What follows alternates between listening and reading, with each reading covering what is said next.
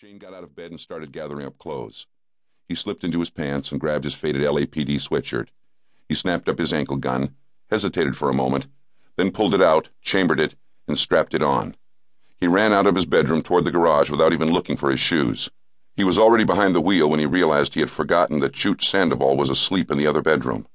He wasn't used to having 15-year-old house guests. He knew he shouldn't leave Chooch alone. The garage door was going up as he backed out his black Acura. Grabbing for his cell phone, he dialed a number from memory. He streaked down the back alley away from his Venice, California Cannell house, as cold beach air slipstreamed past the side window onto his face. Brian Longboard Kelly, his boned-out next-door neighbor, picked up the phone. "Whoever this is, fuck you," was the way he came on the line.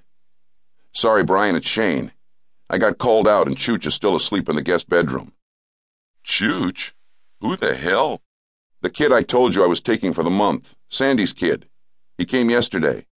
"Oh, man." "Look, Brian, just go over and sleep on my couch. The key's in the pot by the back door." "Good place, Dick Brain. Who would ever think to look there?" "Just do it, will you? I'll owe you." "Fucking A."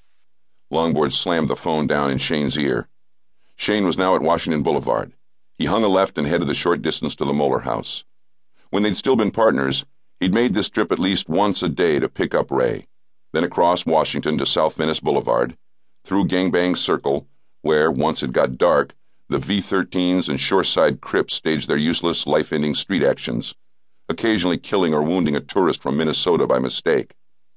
He shot across Abbott Kinney Boulevard and turned right onto California, finally coming to Shell Avenue. All the way there, he wondered why Barbara would call him. Why not dial 911? Of course, the answer was sort of obvious after he thought about it. Even though she was scared spitless, she still didn't want another domestic violence beef in Ray's LAPD internal affairs jacket. He was a 30-year veteran with a big pension, which another DV complaint would jeopardize. That pension was an asset that was half hers. Still, Shane Scully was the last guy Ray Moeller would want to see coming through his door, quoting departmental spousal abuse regulations at 2 a.m. So why Shane? Why not Ray's current partner? He guessed he knew that answer too. She called him because she thought she could control him, use him for protection, then keep him from talking. Also, he was handy, only 5 miles away. Just like before, he had turned up as the 00 on her slow-turning roulette wheel. When he got to Ray's small, wood-sided house, he pulled into the driveway behind Ray's car and jumped out.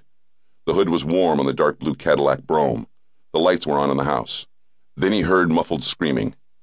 "Shit, I hate this," he mumbled softly, feeling the cold grass on his bare feet. Then he moved toward the house. He tried the front door and, to his surprise, found it was open. Reluctantly, he stepped into his ex-partner's living room. Ray's house always seemed delicate and over-decorated. Too much French fleur-de-lis upholstery, too many knickknacks and hanging lamps. It was Barbara's doing, and definitely didn't seem like the lair of a street monster like Ray Moeller. Ray should live in a cave, cooking over an open fire, throwing the gnawed bones over his shoulder. Shane could hear Barbara's screams coming from the back of the house, so he moved in that direction. He came through the bedroom door just in time to see Ray Moeller hit his slender blonde wife in the solar plexus with a butt end of his black metal street baton. Then, as she doubled over, he expertly swung the nightstick sideways, catching her in the side of the head with a two-from-the-ring combat move. It was a baton fighting tactic taught to every recruit at the police academy. Shane stood frozen as Barbara, her head bleeding badly, slumped to the floor, almost unconscious. "Ray!"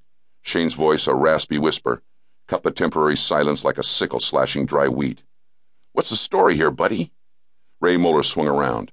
He was at least 6'4" and weighed over 240, with huge shoulders and long arms. He had bristly blonde hair and a corded, muscled neck. Adding to these Bluto-esque dimensions was a huge, jutting jaw and almost total lack of a forehead. "Get the fuck out of here, Scully." "We don't need the Boy Scouts," Moeller growled, his dilated pupils round points of focused hatred.